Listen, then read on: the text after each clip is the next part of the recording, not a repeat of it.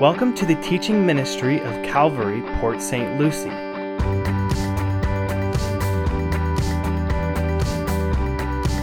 Let's join lead pastor Mike Wiggins with the message, True Religion.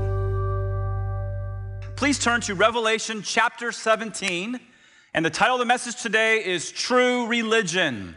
True Religion. Revelation 17.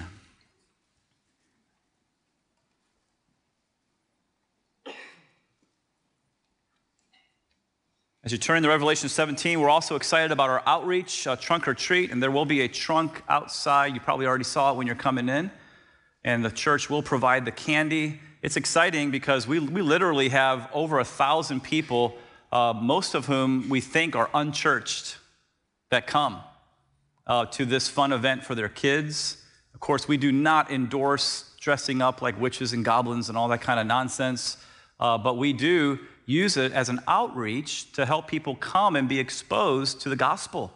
And so I want to encourage you to participate in that, and you can see how you can make your trunk right after the service outside by checking out Kim Lundy's trunk. All right, if you found Revelation 17, just say amen. Amen. Let's go to the Lord. And so, Father, we thank you for the opportunity to gather together as your people and to study your word. Lord, we remember that you said, man shall not live by bread alone, but by every word that proceeds out of the mouth of God. Every word. We thank you that our model is to follow the example of the first century church. And those early Christians, they continued steadfastly in the apostles' doctrine or teaching. And now we are going to dive into the apostle John's teaching in Revelation, how you shared with him about how the world will end. And so, Holy Spirit, we can't do this without you. And so we ask that you'll come and you'll illuminate your word and that you'll help us to understand what you're trying to say to us today. And we ask these things in Jesus' name, and all God's people said. Amen. All right, well, last week, if you were here, we learned about the 7 bowl judgments, the final labor pains of the tribulation period. And if you remember, that 7th and last bowl judgment will be the worst earthquake in history, the mother of all earthquakes. It's going to cause islands to sink and cities to crumble and mountains to fall down. And at that time, Jesus tells us in Matthew 24, the sun is going to be darkened, the moon's going to look like blood, the meteors are going to fall from the sky is going to recede, and then the Son of Man will come in power and in great glory. And so the second coming of Christ, taught, by the way, in Revelation 19, but we're in Revelation 17. And so we have to, over the next 2 weeks, study chapter 17 and 18 before we get to the second coming. And so in these next 2 chapters, you need to know that the Lord is going to show us how he is going to destroy something that he despises. And of course, if you've read the chapter, that is Babylon the Great. Now, before we get into verse 1, as Ricky would tell Lucy, you got some splaining to do. I got a lot of splaining to do. So I have a lengthy introduction before we actually get into verse 1. And I want to start by saying this. The city of Babylon was one of the most famous cities of the ancient world, and its ruins, because it doesn't exist right now, its ruins can be found about 55 miles south of Baghdad, Iraq. And so when we see the name Babylon the Great, specifically in chapter 17, it's not talking about that literal city of Babylon. It's talking about something that's called a mystery. And so what you need to know also is that this chapter is filled with metaphors, filled with symbolic language. We believe with all of our hearts in what's known as the historical, grammatical, contextual interpretation of the Word of God. We reject the allegorical interpretation of the Word of God. But even though we believe in the literal translation or interpretation of the Word of God, that does not mean that we do away with metaphors or we ignore them. Because we believe, please listen to this, we believe that behind every figure of speech in the scriptures, behind every metaphor, there is a literal truth or entity. For example, in Revelation 17, John sees a great harlot, that's obviously a metaphor, that is sitting on many waters. Again, that's obviously a metaphor, but behind those two metaphors, a great prostitute and many waters, there is little truth that we'll show you here in a little while. The name of this prostitute is very intriguing. Look at verse 5 on the screen there. Here's her name. Mystery. Everybody say mystery. Mystery, Babylon the Great. The mother, don't miss that. The mother of harlots and of the abominations of the earth. It's clear from this title that we're not talking about a literal Babylon in chapter 17. We're talking about mystery Babylon. And you got to get what I'm going to say right now, or you're going to be lost the rest of the message. So if you're with me, say amen here. Amen. All right? And so, mystery Babylon, that takes us all the way back to the mystery religions that started in Babylon, specifically the Tower of Babel. Mystery religions, false religious systems started at Babel, and as you go throughout history, permeated many ancient civilizations, continued on into the history of the church, and will continue into the tribulation period, the last 7 years of history as we know it. All false religious systems can be traced back to the Tower of Babel, 2,200 years before Christ. And so after the great flood, God, by the way, the one and only true God, the God of the Bible, his name is Yahweh, and there is no other. And that God said to Noah and his boys, Shem, Ham, and Japheth, in Genesis 9:1, be fruitful and multiply and fill the earth. He said that to Noah. Ladies and gentlemen, Noah was a man of God. Noah, it says in Genesis 6:9, walked with God. What God? Yahweh, the one and only true God of the Bible, the one and only true God in reality. He walked with God. What does that mean? That means that he had a personal relationship. Please say personal relationship.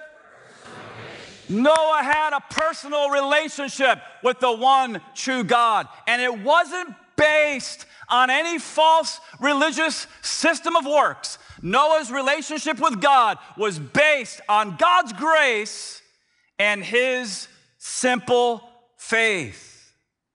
And God wanted this relationship with him to spread across the entire world. And that's one of the reasons he told Noah and his 3 boys, be fruitful and multiply and fill the earth. But how many of you guys know there's a devil? And he's always trying to get in there and confuse things and mess things up. And so as you continue to read in Genesis, just the opposite occurred. God said, be fruitful and multiply, fill the earth. Just the opposite occurred. You see, Noah had a son named Ham. And Ham had a son named Cush. And Cush had a son named Nimrod. And Nimrod did not walk with the Lord. He was a mighty hunter. He was a mighty builder. He built cities, one of them called the city of Babel. His name means rebellion, and that's exactly what the people of his day did. They rebelled against God. You see, in that time, everybody on the earth had one language, and the people came together, and in Genesis 11:4, they said this, come, let us build ourselves a city and a tower with its top to the heavens, and let us make a name for ourselves, lest we be dispersed over the face of the whole earth. That is exactly the opposite of what God told them to do. God said, be fruitful and multiply and fill the earth. But instead of glorifying God, they glorified themselves. They said, let's get together. Let's make this tower that goes all the way up into the heavens. Hey, let's make a name, not for the Lord, no, let's make a name for ourselves. It's very interesting. Josephus, who was an ancient Jewish historian, he said this about Nimrod. He said that Nimrod, quote, said he would be revenged on God if he should have a mind to drown the world again. That he would build a tower too high for the waters to reach. In Nimrod's heart, according to Josephus, man, if God ever decides to kill my ancestors again, if God ever decides to flood this earth, I'm going to show God, I'm going to build a tower all the way up into the heavens. And that he would avenge himself on God for destroying their forefathers. Josephus goes on to say about Nimrod that Nimrod persuaded his subjects not to ascribe their strength to God as if it were through his means they could be happy, but to believe that it was their own courage that procured their happiness. And so in response to this pride, in response to this rebellion, you guys know what the Lord did. He went down and he confused their language. The word Babel literally means confusion. And now all of a sudden people are at the work site building the Tower of Babel, and all of a sudden they're talking in one language, but then all of a sudden, like, this guy's got a different language and this guy's got a different language, and they can't communicate to one another. So they stopped the project and they went their separate ways. And by the way, God got his will done in the end. They went around and they filled the earth. The problem is they didn't take with them the simple faith of Noah. They took with them a false religious system. In ancient times, it was common for pagans to build religious structures that were called, or are called, ziggurats. All right, so ziggurats were ancient temples. They were built with sun-dried bricks, and they were used to worship various pagan deities. Apparently, the Tower of Babel was a forerunner to these ziggurats. And the Tower of Babel has come to be known, among other things, as a picture of this. If you're taking notes, the Tower of Babel is a picture of man trying to gain access into heaven by his what? And that right there, ladies and gentlemen, will damn your soul. That right there, ladies and gentlemen, is false religion. It's just the opposite of the true religion. I'll call it true religion for the purposes of the message today. It's just the opposite of the true religion of Noah, of Enoch before Noah. Enoch walked with God and was not. And of Noah and Noah's later descendant. Remember Abraham? Do you guys remember Abraham? Please say yes if you remember Abraham. Man, you're just leaving me hanging here. Abraham did not, or was not, accepted by God by his works. No, God took him out and said, look at the stars of the sky, count them if you can, so will your descendants be. And then the Bible says in Genesis 15:6 that Abraham believed the Lord. Abraham believed the Lord, and the Lord counted it to him as righteousness. That is the only way anybody has ever gotten saved. Old covenant, new covenant, whatever dispensation you're talking about. And Paul reiterated that truth in Romans chapter 4, where he differentiates between false religion and true religion. Okay, so if you're taking notes, what's the difference between false religion and true religion? False religion is man reaching up to God with his works. And true religion is God reaching down to man by his grace. That right there is worth the price of admission.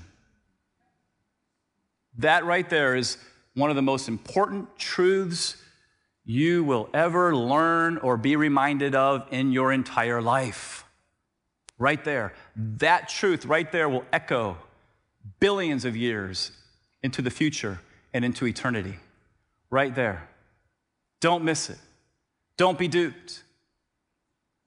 False religion, man trying to reach up to God with his good works or whatever.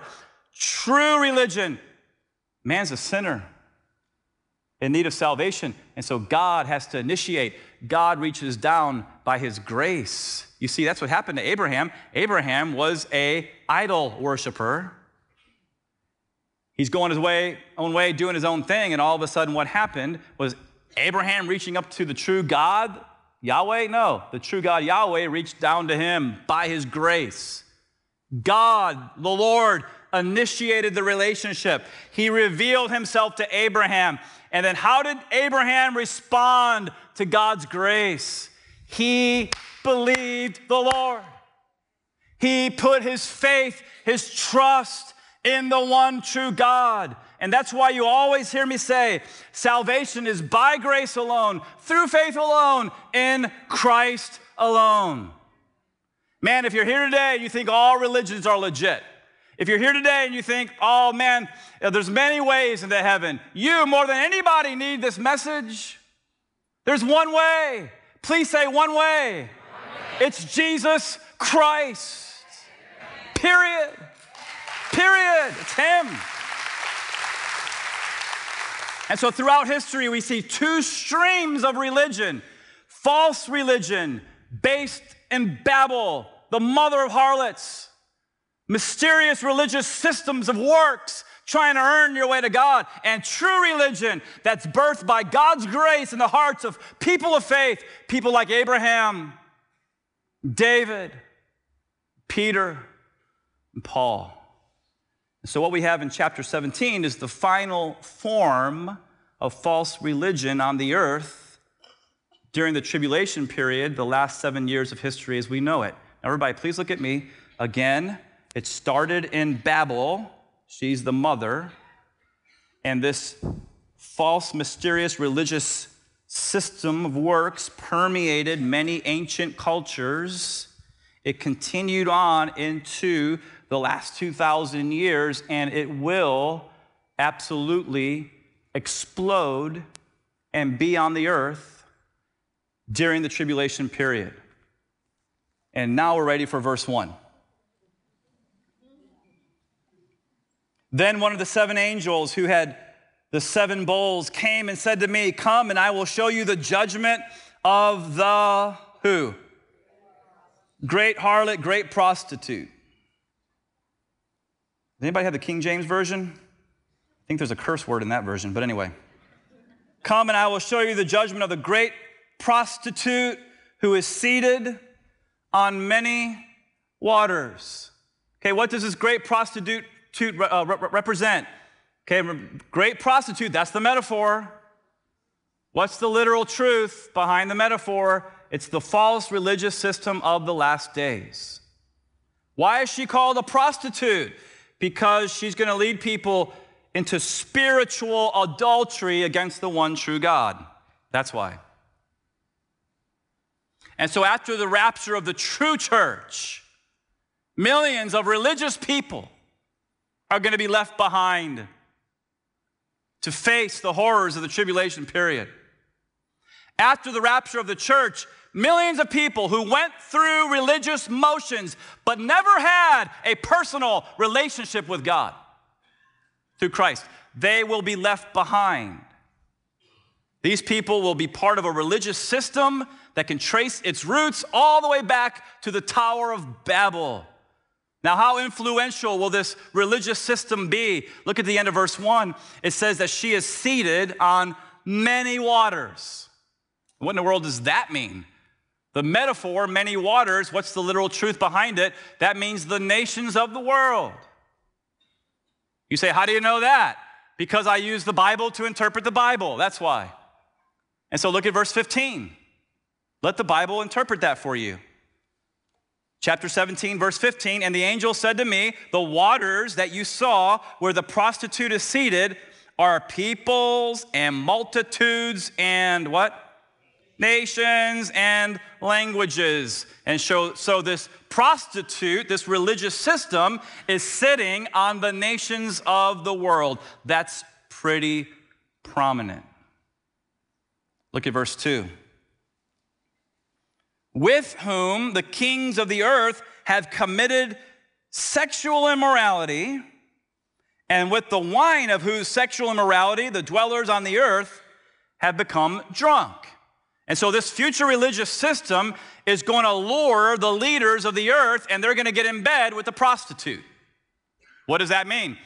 That means that the leaders of the earth, they are actually going to merge or become part of this church, quote unquote, this religious system, quote unquote. What you have here in the Bible, once again, is an unwholesome union of the quote unquote church, religious system, with the state coming together once again as political leaders use the global religion to advance their political aspirations. But it's not just going to be the leaders that are lured by this great prostitute. It says there, it continues to say there at the end of verse 2 that those who dwell on the earth are going to be drunk with her wine or her false teachings. And so, why in the world will so many people turn to this religious system during the tribulation period? Well, it's the same reason the Sunday after 9/11, churches were filled to capacity. You guys remember that? I was an associate pastor at the time in another church, and I think that was the biggest Sunday we ever had. The Sunday after 9/11. And so during the tribulation period, there are judgments, there's cataclysmic events that are coming down upon the world like no other time before, and this is causing many people to turn to religion. The sad part about it, it's a false religion that they're turning to. Verse 3. And he carried me away in the spirit and into a wilderness. So John just continues to have one apocalyptic vision after another throughout this entire book of Revelation. Here's the next one. And he carried me away in the spirit into a wilderness. And by the way, that's what religion will do for you. False religious systems, they won't give you the peace that surpasses understanding. They won't give you joy unspeakable and full of glory. They'll make your soul like a barren wilderness. And John is taken out into the wilderness and he sees a woman sitting on a, what kind of beast? Scarlet beast that was full of blasphemous names, and it had 7 heads and 10 horns, okay? And so this is the exact same beast from Revelation chapter 13, verse 1. Who's the beast? You guys know this, right? I don't have to re-preach the sermon, right? The beast is the Antichrist, the coming global dictator of the world and his government. Both chapter 13, verse 1 and chapter 17, verse 3 say that the beast has 7 heads and 10 horns. Again, I'm not going to re-preach the sermon, but you remember when we were in chapter 13, the 7 heads represent 7 successive Gentile empires that have persecuted God's people Israel, the descendants of Abraham, Isaac, and Jacob.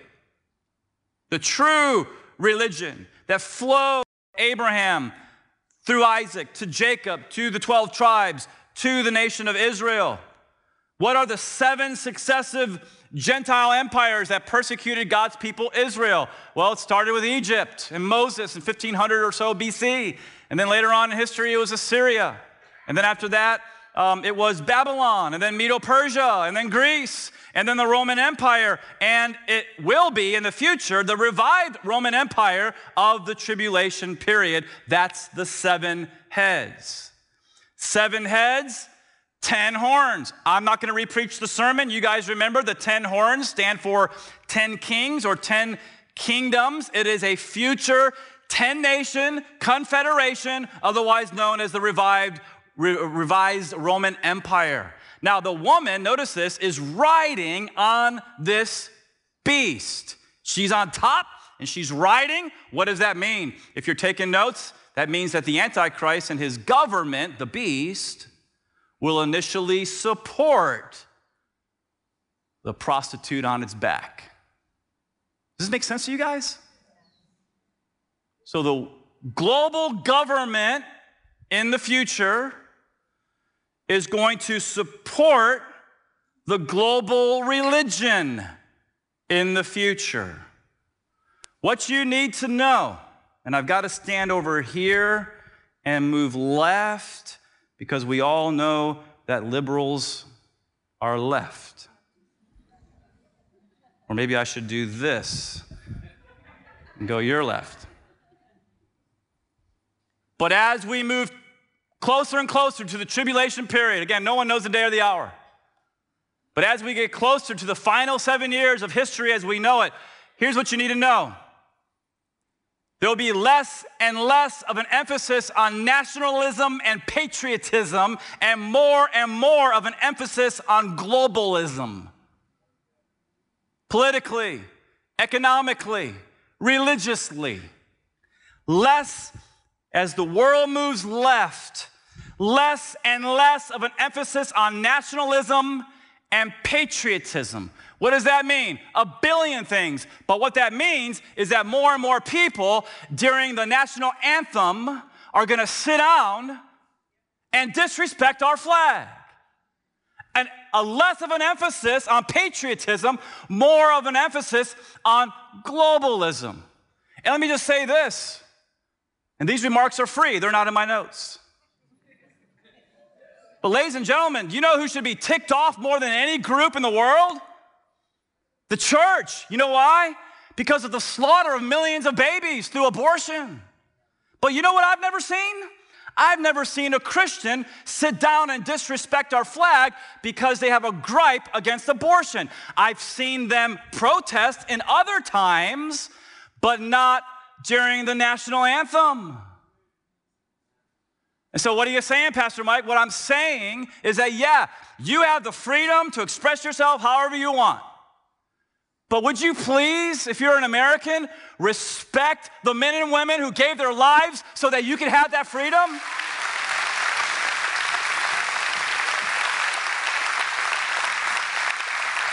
Hey, you may have gripes. You may have legitimate complaints. Protest on your own time, not at that time. And so, hey, if you want to send me an email, send it to Lee Holly at calvarypsl.org. Look at verse 4.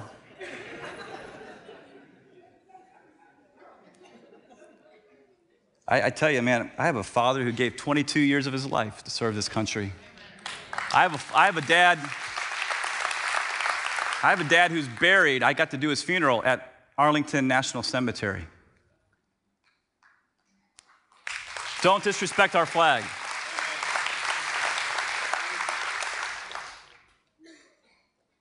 The woman was arrayed in purple and scarlet. She's so fancy. And she's adorned with gold and jewels and pearls. And holding in her hand is a golden cup full of abominations and the impurities of her sexual immorality. Again, metaphorical language, but there's literal truth behind the metaphor. The metaphor is she's arrayed in purple and scarlet, and she's adorned with beautiful jewelry. That's the metaphor. What's the literal truth behind that?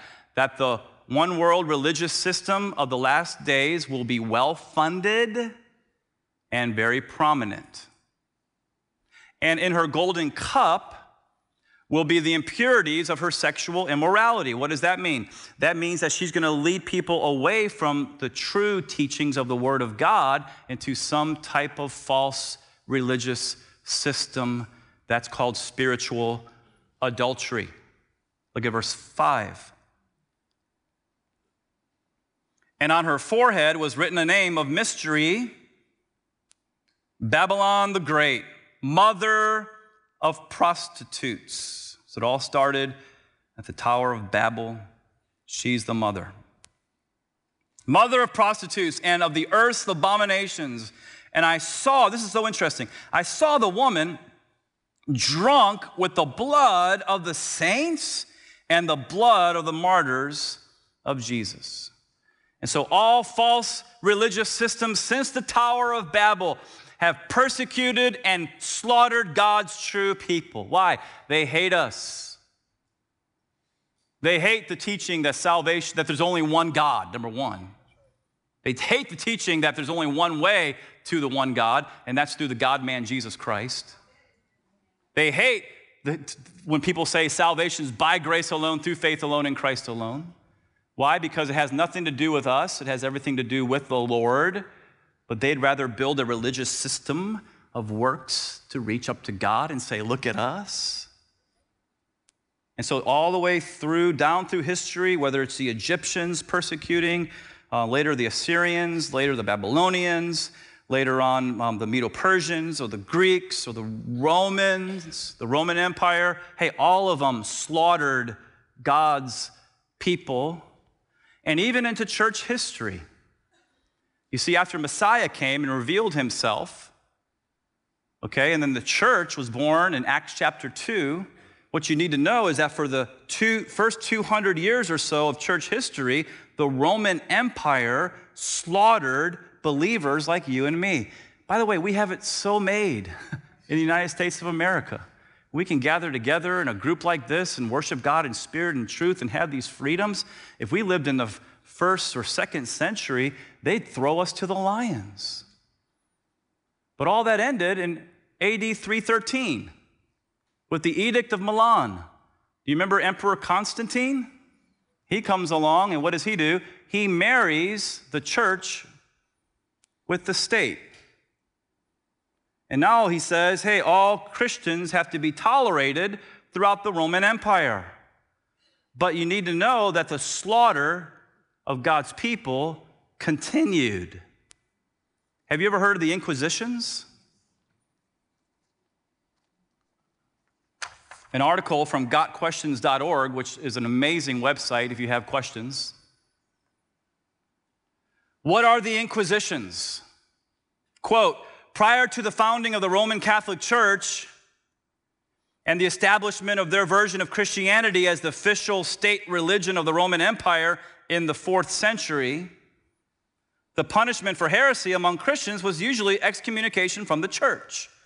Okay, so if you're a heretic, you don't believe what's being taught by the church, you're excommunicated. Okay, however, with the marriage of the church and the state that arose in the 4th century, people that the Roman Catholic Church considered to be heretics also came to be considered as enemies of the state. And they were subject to many forms of extreme punishment, including death.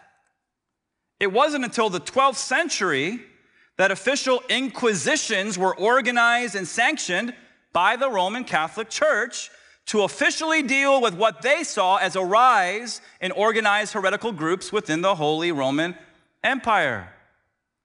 In 1252, Pope Innocent IV, he wasn't innocent, officially sanctioned torture as a way of extracting the truth from subjects. During the Spanish Inquisition alone, as many as 2,000 people were burned at the stake within 1 decade after the Inquisition began. And of course, the article goes on and on. That just barely scratches the surface of the horrors of the Inquisitions. What are the Inquisitions?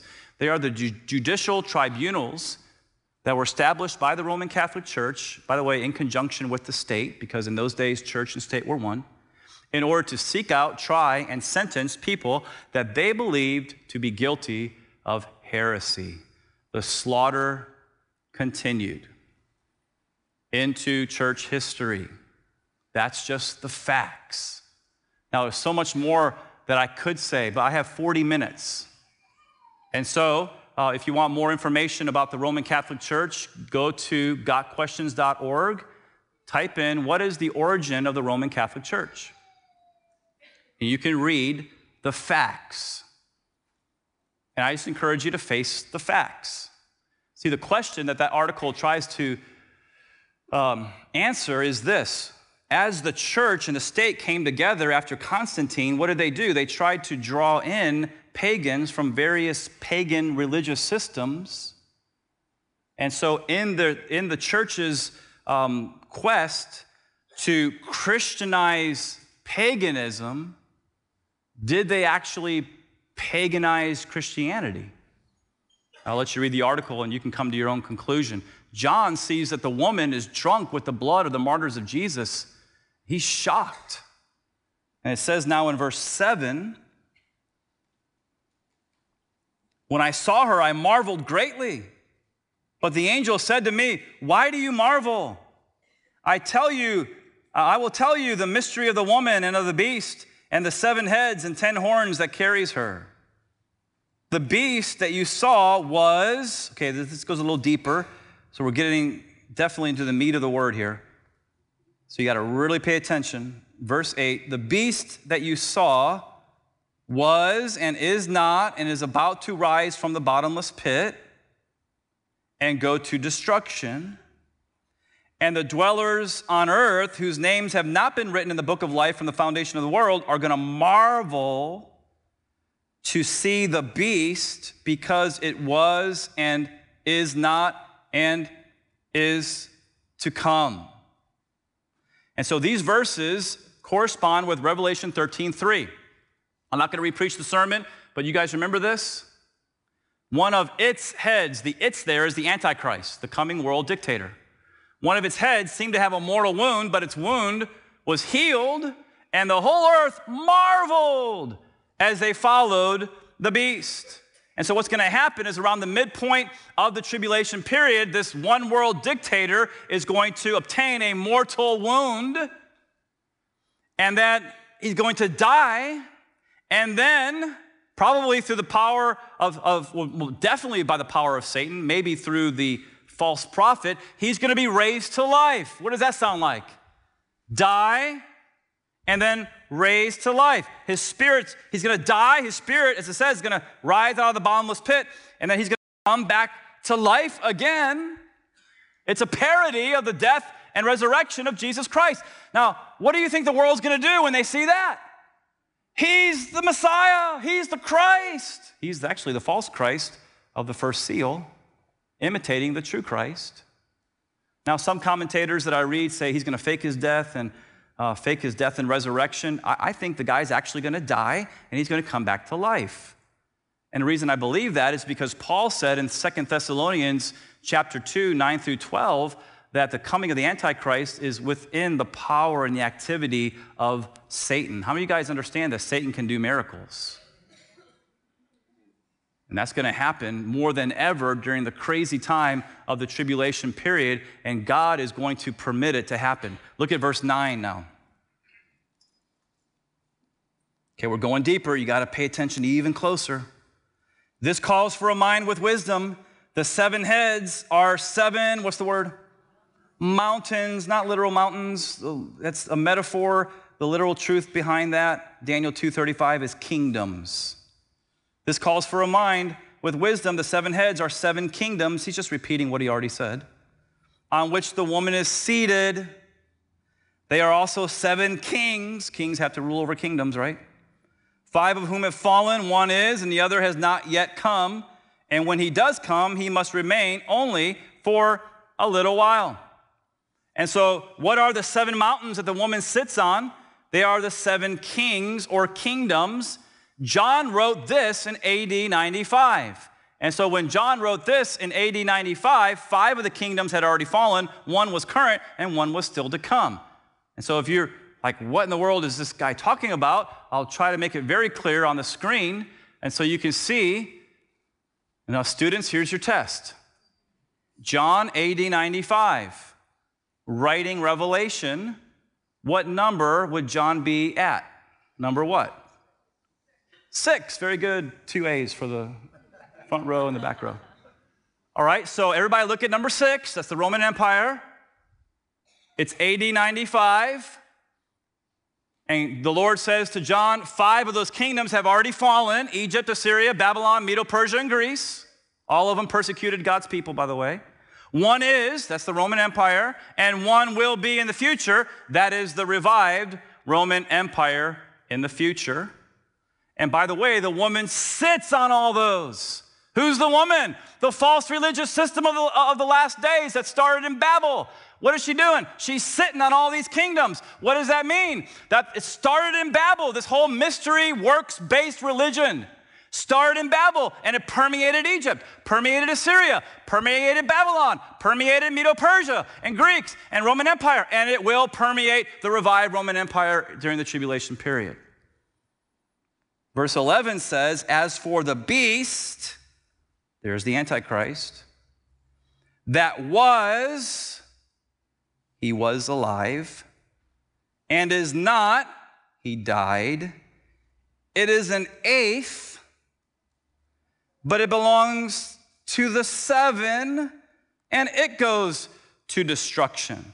Okay, once again, we put up our key, but we add a number 8. That is the Antichrist. And if you think this verse is hard to interpret, you're right. Okay, so everybody, I'm going to do the best I can with, by the way, the help of my friends, which are some great Bible commentators. But look at verse 11, and I'll explain it. Okay, everybody look at 11. If you're looking at 11, say amen. Amen. All right, here we go. As for the beast that was, he was alive during the first half of the tribulation, ruling over the seventh empire, and is not, he will die at the midpoint of the tribulation. He is an eighth. That means after he comes back to life, the 10 nations are going to give their power to him. He's going to be a one-world dictator. But he belongs to the seven. He's just in a long line of Gentile rulers that have always persecuted the people of God. And he goes to destruction. He will be thrown into the lake of fire in later chapters of Revelation. Does that make sense to you guys? Look at verse 12. And the 10 horns that you saw are 10 kings who have not yet received royal power in AD 95, but they are to receive authority as kings during the tribulation for 1 hour. That means briefly, together with the beast. This is just the 10-nation confederation. Verse 13, these are of one mind, all 10 of these nations that are coming together in the future, and they will hand over their power and authority to the Antichrist, the beast. So at some point, probably after he rises from the dead, they're like, man, you have all of our authority. Verse 14, they, these 10 nations, are going to make war on the Lamb. Who's the Lamb? Shout out his name. And the Lamb will conquer them. Praise God. For he is Lord of lords and King of kings, and those with him are called and chosen and faithful. And so during the Battle of Armageddon, when these 10 nations, the armies of these 10 nations gather in the valley of Megiddo, they're going to see the Son of Man. He's coming back in power and great glory. And what are they going to be saying in their hearts, these rulers of these 10 nations? Get out of here. This is our world. You're cramping our style. We don't want you, Jesus. We want the world for ourselves, you know, fire, boom, boom, boom, boom, boom. How do you think that's going to go down? It's nothing for the Lord.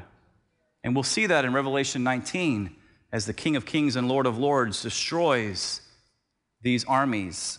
Verse 15, and the angel said to me, the waters that you saw where the prostitute is seated are peoples and multitudes and nations and languages. So this religious system of the end days, it's all over the world. It's global. Verse 16, and the 10 horns that you saw, they and the beast will, this is the twist in the story right here. They're going to hate the prostitute, right? You know, like, get off my back. And they will make her desolate and naked and devour her flesh and burn her up with fire.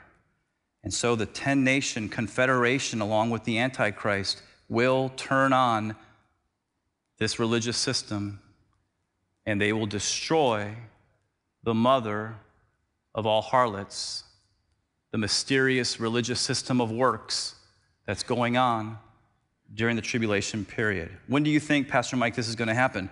At the midpoint? Why do you say that? Because at the midpoint, the Antichrist marches into the rebuilt temple. He sets up an image of himself. He says, I am God. So, hey, all you religious people, that whole one world religion, that's done. Kill her, worship me. And then the Lord says, you got 42 months, buddy, and I'm coming back to get you. And so we continue on now in verse 17, for God has put it into their hearts, these 10 nations, to carry out his purpose by being of one mind and handing over their royal power to the beast until the words of God are fulfilled. And the woman that you saw is that great city that has dominion over the kings of the earth. And so everybody look at the screen. The Antichrist will destroy the false religious system, most likely around the midpoint of the tribulation. Now, please stay with me all the way to the end. But in closing, let me say this. Over 2,200 years before Christ, the people all came together and they said this in rebellion to God: "Come, let us build ourselves a city and a tower, its top in the heavens, and let us make a name for ourselves." You know, forget Noah and his personal relationship with God. Forget the true religion. Let's create a mysterious religious system. We can reach heaven that way. So what's the difference between true religion and false religion? Once again, your last point, false religion is man reaching up to God through his works. True religion is God reaching down to man in his grace. And that's why you always hear me say, salvation is by grace alone, through faith alone, in who? Christ alone. Ladies and gentlemen, if you think that you can earn your way to heaven by something that you do, here's what you're saying. You're saying that Jesus, your death on the cross, I've got to do something. Your death on the cross was not sufficient. You see that? If you understand that, could you please say amen? Amen. All right? And so every time you say, I got to do something, okay? So if it's a religious system that says, hey, you're justified by your works, false. You're saying, Jesus, you're not sufficient. If you have a religious system that says, hey, you're justified by faith, but then you got to hustle and you got to work really hard in order to keep your salvation. You got to do this and this and this, and hopefully when you die, maybe then you'll make it. It's false. Salvation is by grace alone, through faith alone, in Christ alone. Do you have a personal relationship, not religion, a personal relationship with God through Jesus Christ? If you're not sure, he's a prayer away. The Bible says that if you will confess with your mouth that Jesus is Lord and believe in your heart that God raised him from the dead, you will, that's a promise, you will be saved. Not, well, if I do enough works, hopefully I'll be saved. No, you will be saved. Why? Because the blood of Christ is powerful. It'll wash all your sins away. It's only him. So I'm going to ask our prayer partners to come on forward and be available for prayer. If anyone needs prayer as the congregation is dismissed, you can come up and you can receive that prayer confidentially from any of these people. Mentally, physically, emotionally, spiritually, whatever you're going through, you can receive that prayer. Most important thing, and by the way, this happened last week and it happened first service. If you're here today and you don't know where you stand with the Lord, as everyone's leaving, you come up too. I'm going to be up here, others are going to be up here, and just say, hey, I don't know. And we can share with you how you can have that personal relationship with Christ. It's your choice. And so if we could all stand for closing prayer.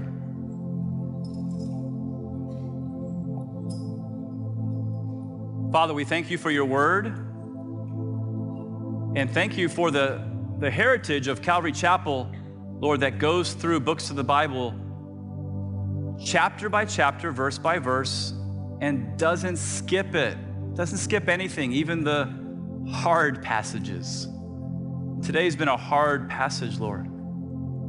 We can't skip it, we can't ignore it, we got to deal with it. And so help us, Lord, to rely on you only and never a religion or a system. Thank you for your love for us. Thank you for revealing yourself to us by your grace through your Son, Jesus. We love you and we praise you, and it's in your name we pray. And all God's people said, One of the greatest gifts God can give His children is the assurance of their salvation.